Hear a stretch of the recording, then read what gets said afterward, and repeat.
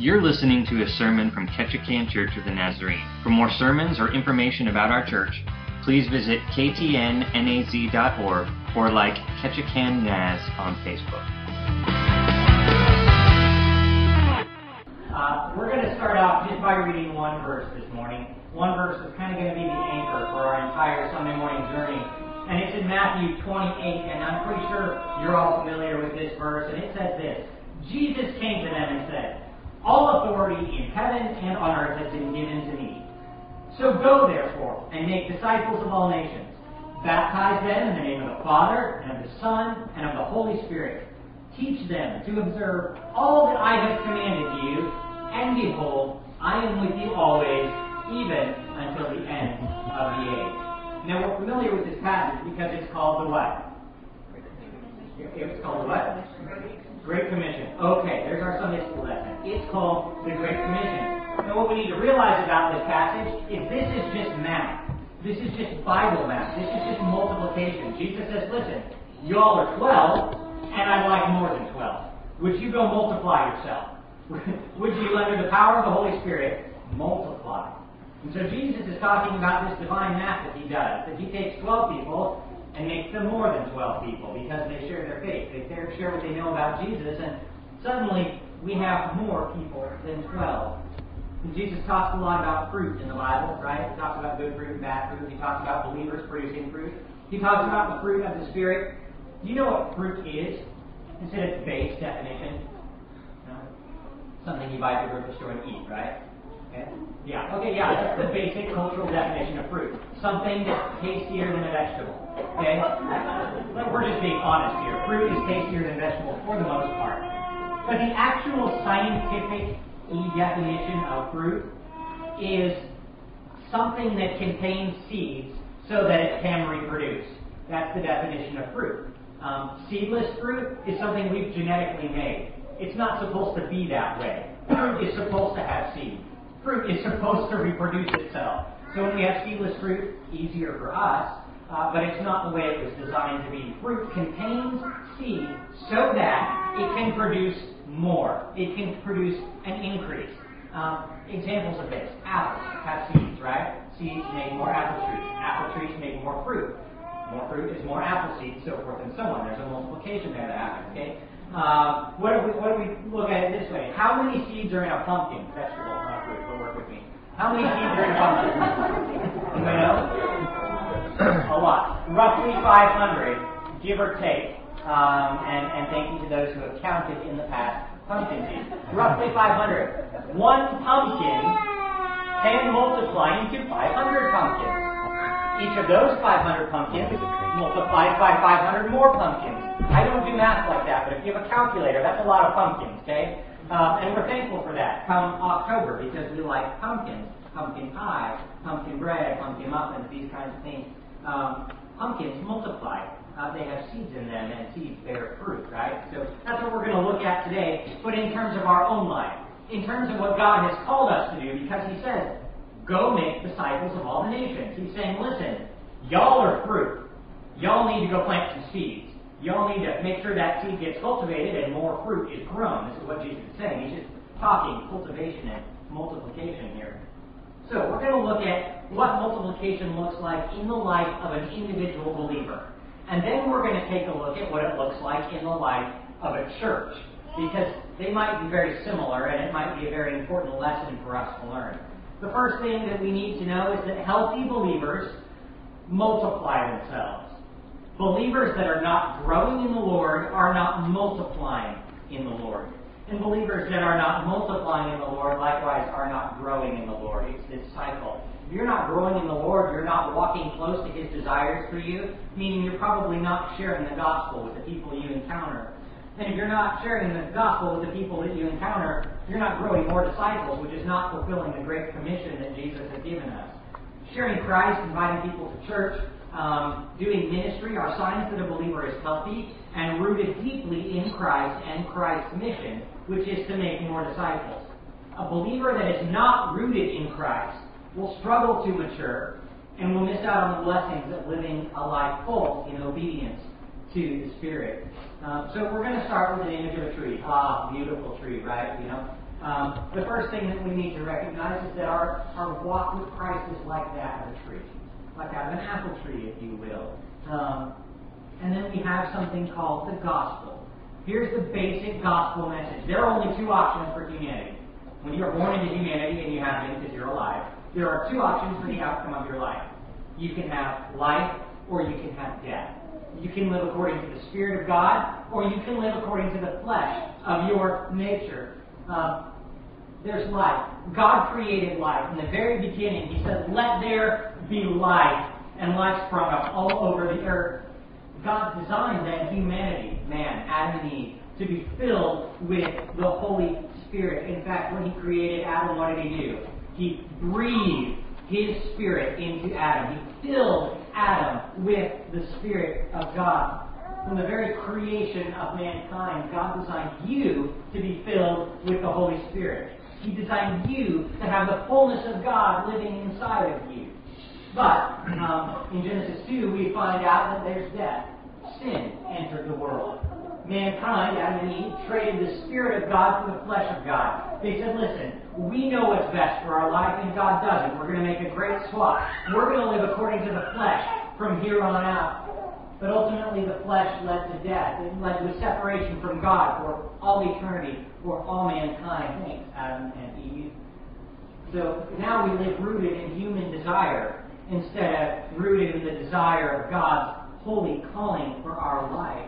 But the hope of the gospel is this, that Christ died for you while you were still dead in your sins. It says that in Romans 5:8, God showed His love for you, in that while you were actively sinning against Him, He sent His Son, Jesus, to die on the cross for your sins, to take all the punishment away from you, so that when God looks at you, He sees the blamelessness of Jesus Christ. In John 15 it says, "You are already clean because of the word I have spoken over you." That's the hope we have in the gospel. We might have lived in the flesh, but Christ died so that we could have life. That's the gospel, and that is where a believer's life takes root in the tree of faith. Okay, so here we're following the analogy. You have life. But once you get saved, once you believe that Jesus died for your sins, covers you with His blood, you are now called a Christian. Culturally, this is what we call you. And you are beginning your foundations. You're beginning to grow in the Lord, right? This is, you're taking root. You're learning to trust God. You're learning to lean on His strength instead of your own. And it's a battle when you're a new believer.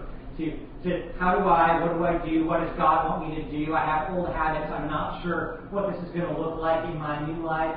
More than likely, you have attitudes and behaviors that are not yet Christ-like because you're learning to bring all things in submission to Christ. And in 1 Peter 2, it says this, "Put away all malice and all deceit and all hypocrisy and all evil and all slander and envy. And like newborn infants, long for that spiritual milk that's pure, so that by it you may grow up into the Lord." So it's this idea that when you first receive Christ, you're new. You don't know much about the Christian walk. You're growing. You're learning. You're setting your roots in Christ, but you're still a little sapling, okay? But as you grow in these foundations, you start to attain maturity in the life of a believer. Hebrews 6:1 says this, "Let's leave our elementary doctrine of Christ," which would be the spiritual milk, "and move on to something like the meat and potatoes of faith." How does this really play out? What do I really do as a Christian? You're active in your faith. You love God. You live in community with other believers. You're no longer desiring isolation. You're desiring community with people. You serve the church in the city. You might even be looked up to by those new believers who say, "Wow, they really get it. I want to be like them when I grow up in my faith." You might still have some attitudes and behaviors that are not like Christ, but you're really working to bring those things into submission. You're quick to repent of your sin because you know that God would desire you to do so. And it says this in Ephesians 4, "God gave apostles and prophets and evangelists and shepherds and teachers to equip the saints for the work of the ministry, to build up the body of Christ, so that we wouldn't be like children, tossed about by waves and carried about by every wind of doctrine, but that, speaking the truth in love, we are growing up into Christ, who is the head of the church." Christ is the one who grows us up into maturity, and when we lean on Him, we move from foundational faith to mature faith. And after mature faith, there's something else.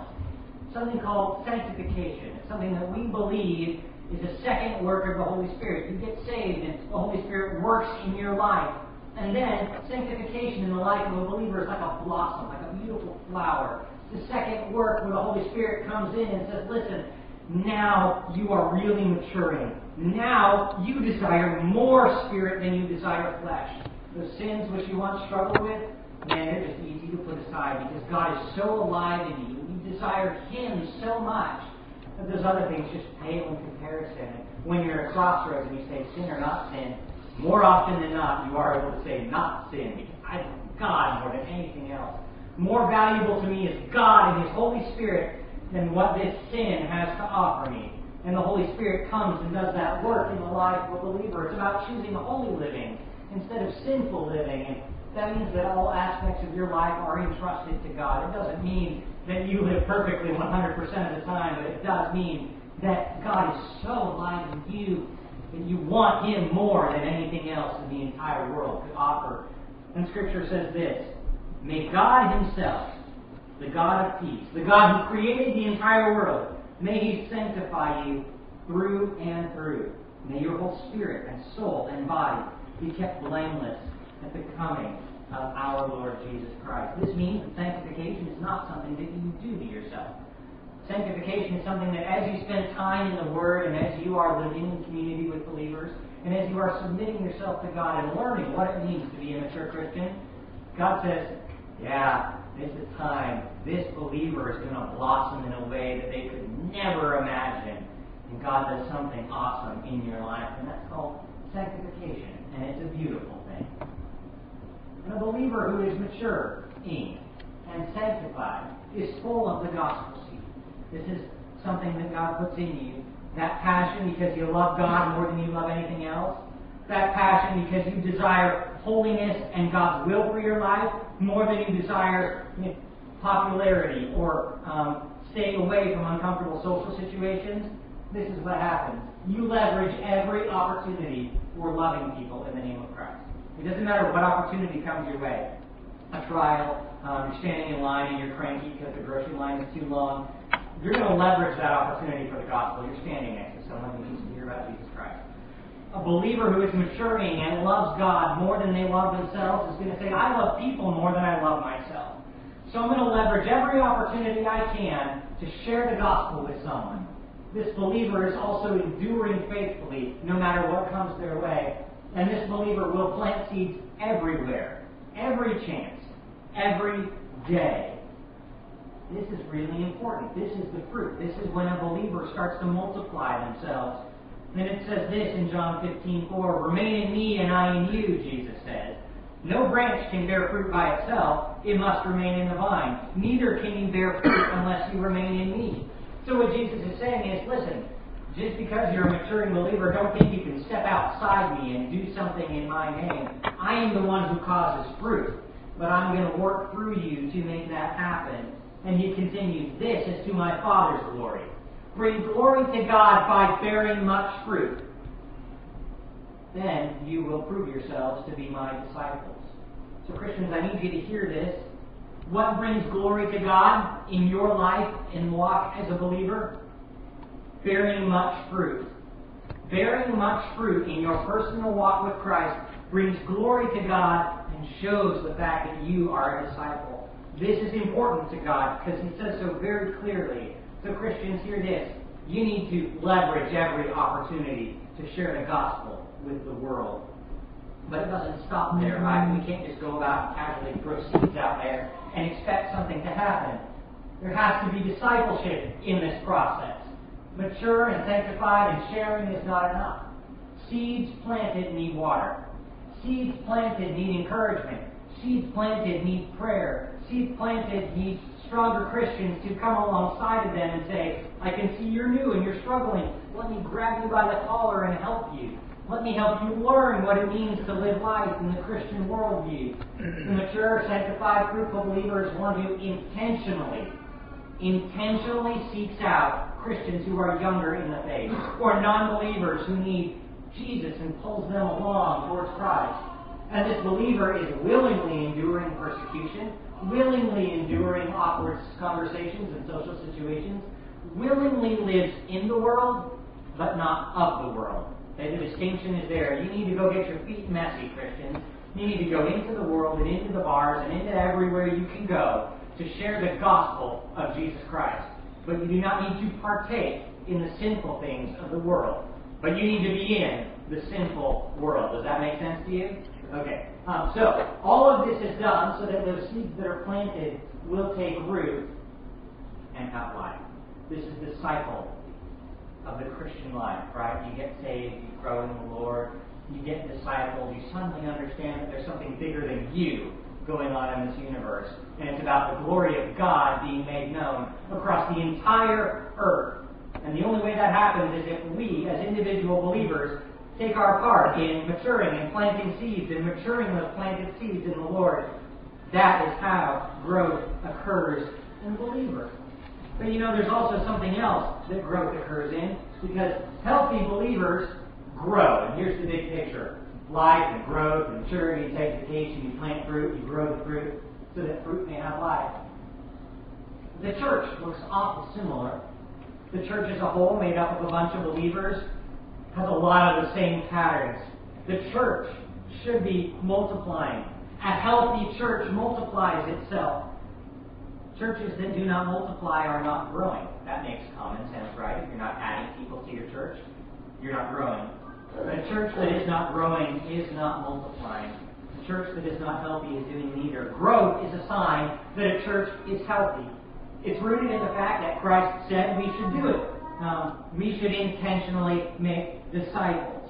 A church that is not growing cannot multiply because it's rooted in fear rather than the God that we love. It's rooted in tradition rather than in the movement of the Spirit. It's rooted in immaturity of faith rather than the power that God gives us in the Holy Spirit. And so we need to look at this a little closer, right? In the beginning, not as far back as Genesis, but in the beginning of the church, we see that God gave life and death to mankind. We know this from the gospel. And there are two places that people can go. And as Christians, we know and believe this. And we are partakers in life. But there are 7,000 in this city, right, that are partakers in death, to the best of our knowledge. We as a church partake in the life of Jesus Christ. We as a city don't, as a whole, partake in the life of Christ. But Christ is the head of the church. He is our head. He is the smarts, the brains, everything that goes on in the church. He is our leader. He is our pastor. Did you know that? Did you know that I'm not really the pastor? Can I be honest with you? I'm just the guy that talks to you on Sunday morning.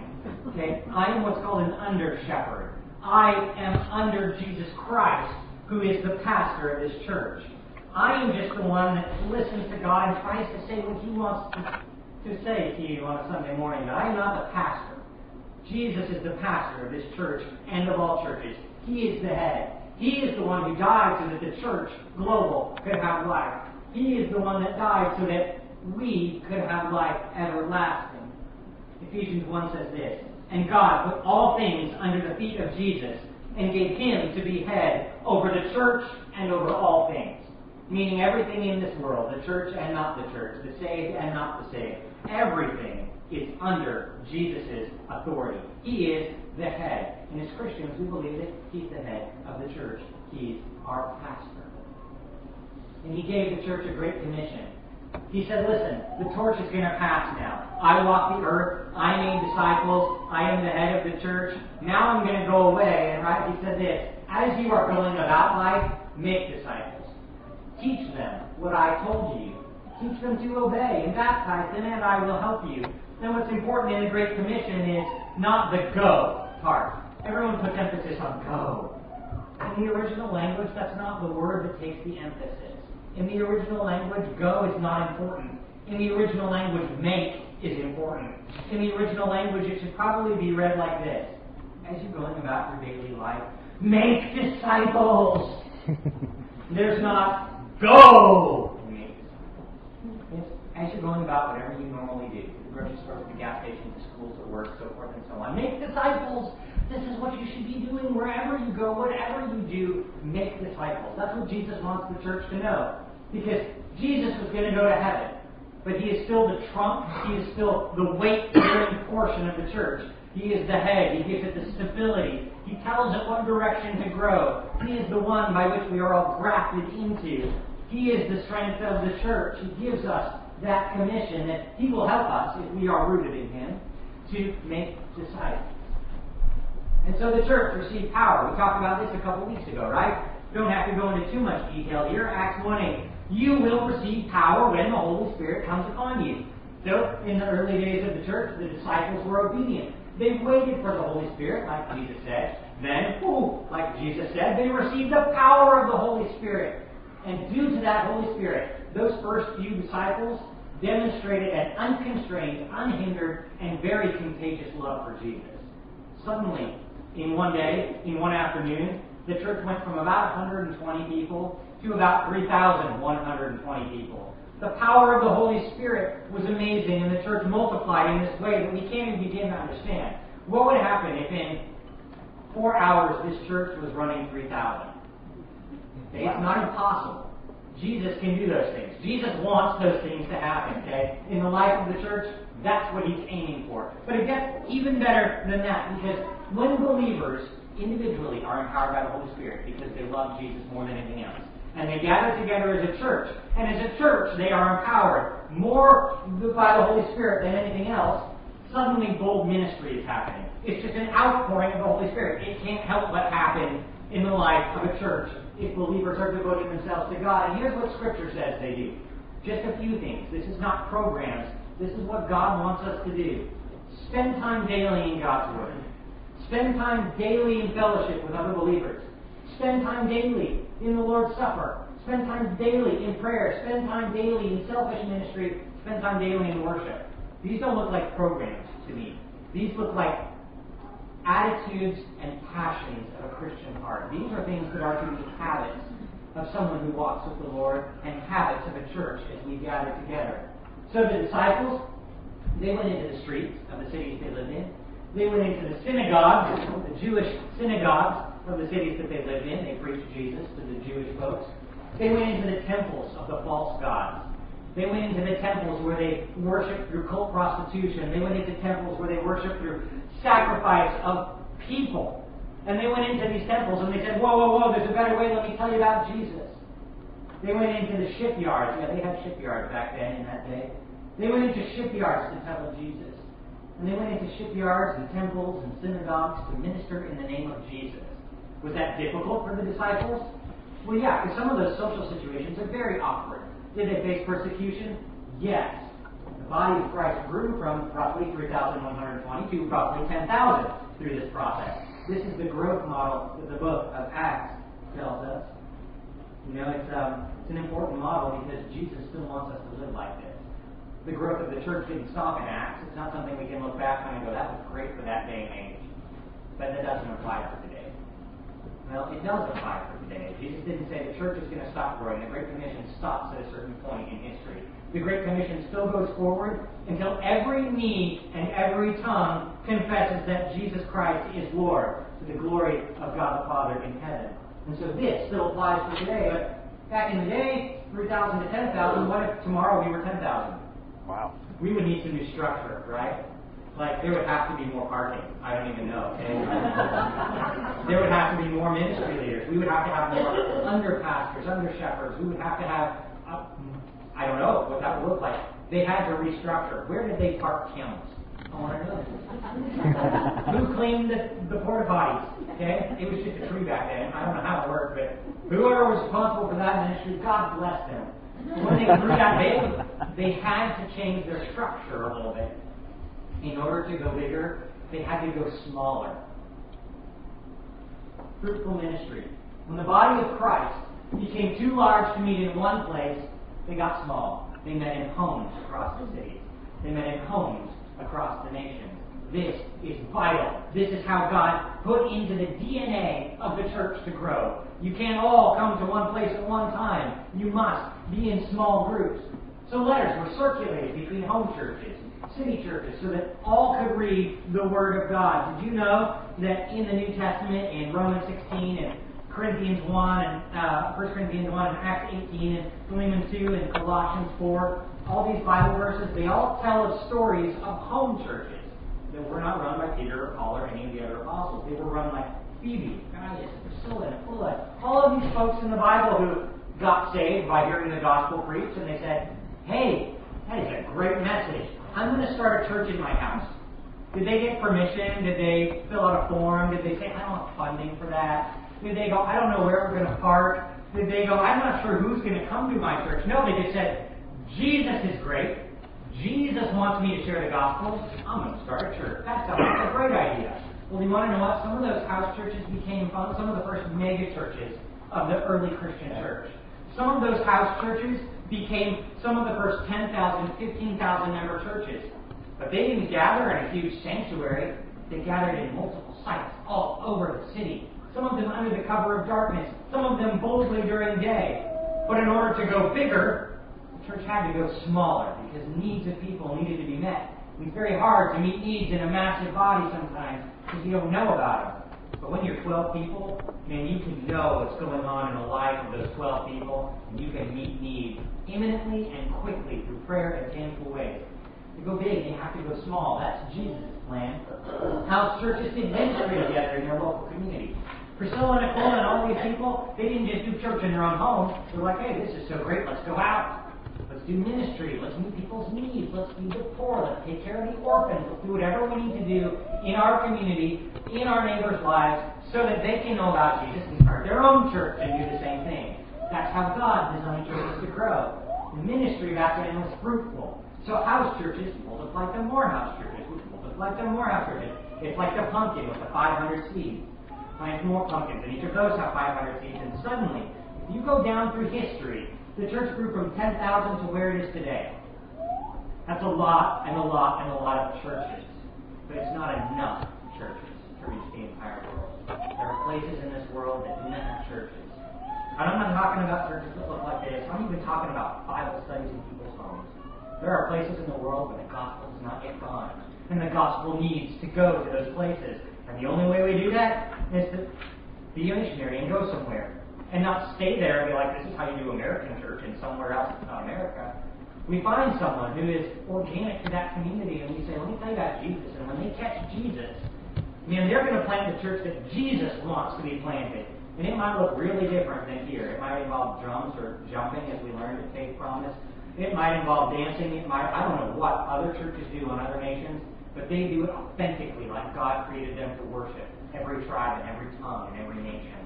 But in order to grow the church, Jesus knew the DNA of the church had to go small. It had to be in small groups.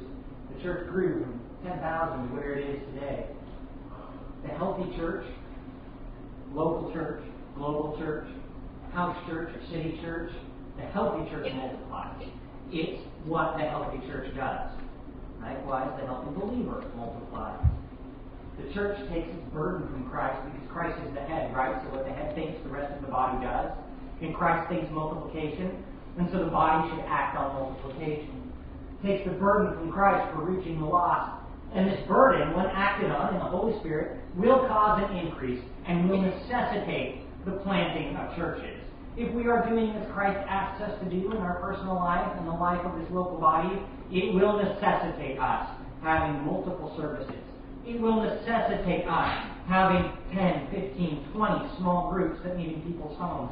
It will necessitate us having a daughter church in Saxman, or a daughter church in Metlakatla, or a daughter church somewhere else across the nations that we support and encourage and take mission trips to. This is what the body of Christ is designed to do. Church plants, though, are not just four walls, right? It could be a Bible study at your work during lunchtime. Church plant. People who've never come to church before might be able to go to that. You're planting a little church. Don't think fancy, formal, crazy church. Just think sharing Jesus with people and gathering a few. Where two or more are gathered in my name, yes. There's a church, right? Okay. They could be Bible studies at work. They could be house churches. They could be just about anything. Church plants need tending, though. They need tending by healthy churches so they will embrace life and repeat the cycle, which is why we have small groups. And they're overseen by the large church. We have leaders who we talk with and we encourage. And as we grow, we'll have more leaders and our structure will build to accommodate more small groups. We want every single member of Ketchikan Church of the Nazarene to be active in a small group. Not just me wanting that. That's Jesus wanting that, okay? This is the pastor talking to you, not. But every member needs to be in a small group. Every member needs to be in a small group. Because every member needs to be in a small group. That's what Jesus wants you to do. Because when you plant churches, or when you don't plant churches, there's death. This is a fact of life. If you're not growing, you're dying. Church life is on a bell curve. You've all seen the bell curve in math class, right? And you forgot it because you didn't like math. But remember that little bell curve. Churches take off when they start winning souls. Then eventually they're going to reach a plateau. Do you want to know why? Statistically, why churches reach a plateau? Their sanctuary size can't accommodate any more people. They're comfortable with the fellowship they have here on Sunday morning. They don't want to lose the intimacy they have with their believers on Sunday morning, so they stop sharing the gospel with people. They stop inviting people. They stop witnessing. They stop winning souls in the name of Jesus Christ, and then people stop praying. When the church dies, either people get older or people move on because they want a church that's alive and active, not a church that's stagnant. A church that does not multiply is one that does not fulfill Christ's commission. If there's no evangelism and no intentional discipleship and no outward ministry, there is no church. It's not what Jesus has designed for the body of Christ to be doing. However, Christ is the head of the church, and He tells us one thing: go and make disciples. Make disciples. Make disciples. And Christ died so that the church could have life. Living churches plant and grow living churches. This is the cycle of growth. This is the cycle of multiplication that God has designed for the believer and for the church. Just an apple tree. Okay, you were planted at one point, you grew, and now you're here. And now what? Okay, now what? Now that we know what the Word says about the life of a believer, and now that we know what the Word says about the life of a church, there is a question. Knowing where you are in the tree is important. As a believer in Jesus Christ, or maybe not this morning, where are you in the tree? Are you in the life or are you in the death? If you're in death, you have a decision you need to make this morning. The gospel truth is that you are steeped in sin and nothing you do is pleasing to God. Everything you do is sinful. Even if you try and do good, it's still sinful. But God loves you, and even while you're sinning, Christ died for you so that you can have eternal life, so that you can have hope and joy and peace and eternal life with Christ. No matter what this world throws at you, you are covered by the blood of Jesus. And if you need to know Jesus this morning, you need to know Jesus this morning. Jesus already knows you. And He wants you to come and receive and be filled with life, eternal joy that is everlasting. That's your choice to make this morning if you are under the death category. But if you are under the life category, you fall somewhere in that tree. You are either growing or you're maturing. Maybe you've been sanctified, but maybe you're not planting fruit. Where are you in that? That's important for you to know this morning. Here's another question. Where's your family in this tree? Because your family, it's a small church. Did you know that? Your family is a little first church. It has the ability to reach other people for Jesus. You have the ability by your family dynamic in Christ to witness to people about what Christian household living is to look like. About how God designed a family to live in the midst of a broken world, but not of the broken world. You know what I mean? You are a church as a little family. How's your little church doing?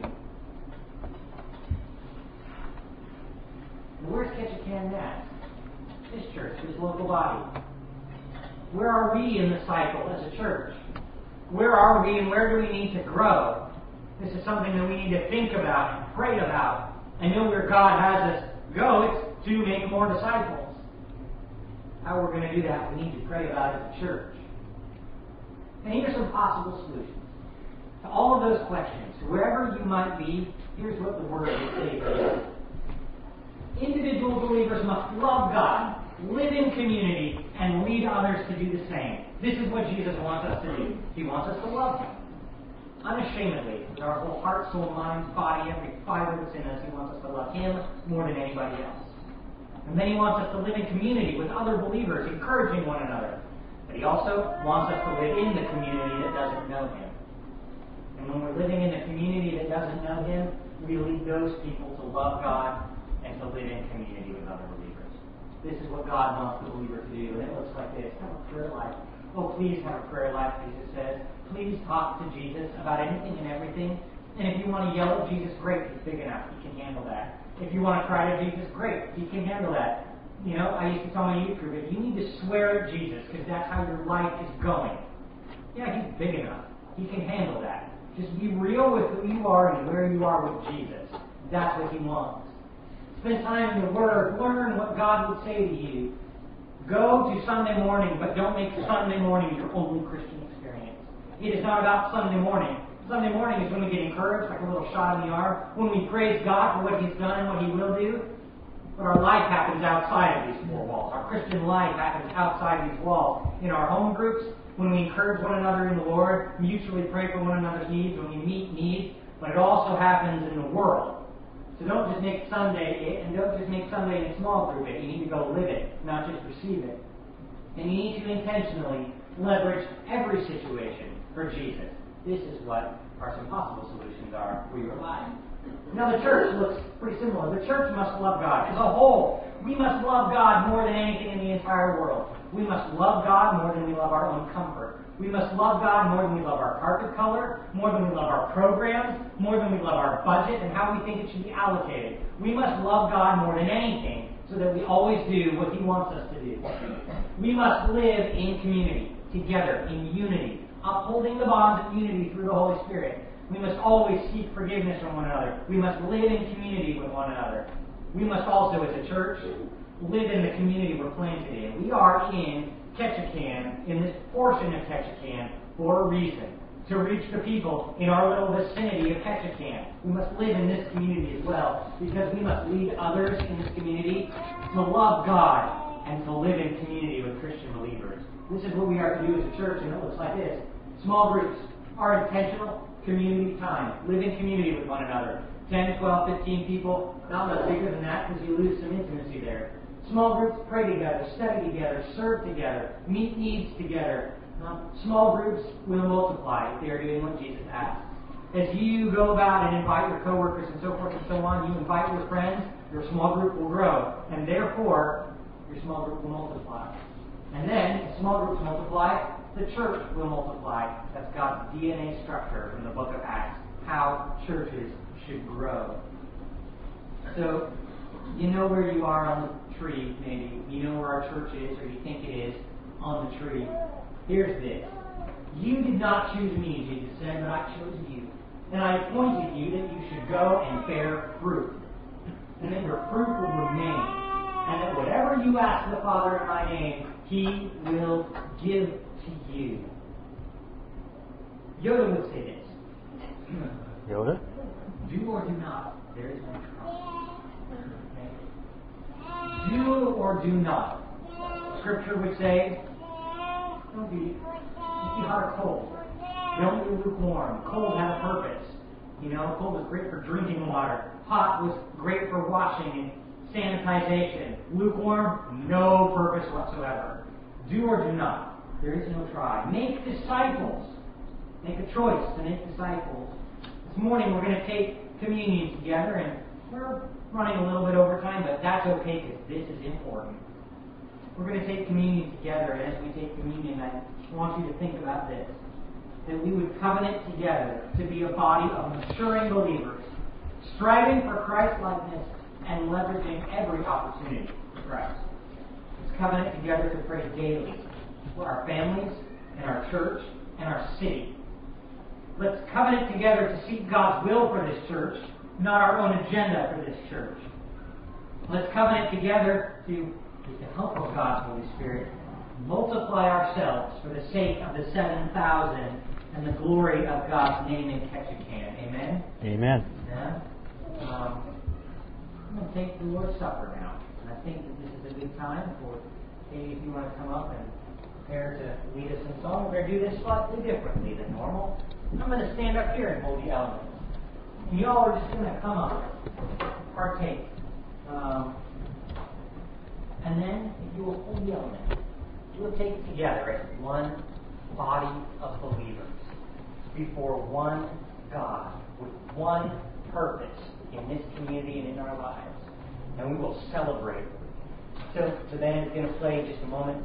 And as the music is playing, just come and receive, and then we will partake together and rejoice and celebrate for what God will do in our lives and in our community. And I would say this. Scripture makes a strong statement to taking the Lord's Supper if you are not yet a believer in Christ. It says if you come and take the elements and have not yet trusted in Jesus Christ, you heap judgment on your head. And I do not want you to heap judgment on your head this morning. If you do not know Christ, don't worry about taking communion. But if you want to know Christ, don't let that stop you. Come forward and let taking of the elements be your first step of faith, where you would say, I don't know what this means for my life. I don't know how this is going to play out. I'm a pretty dirty sinner, and I don't know if you want me.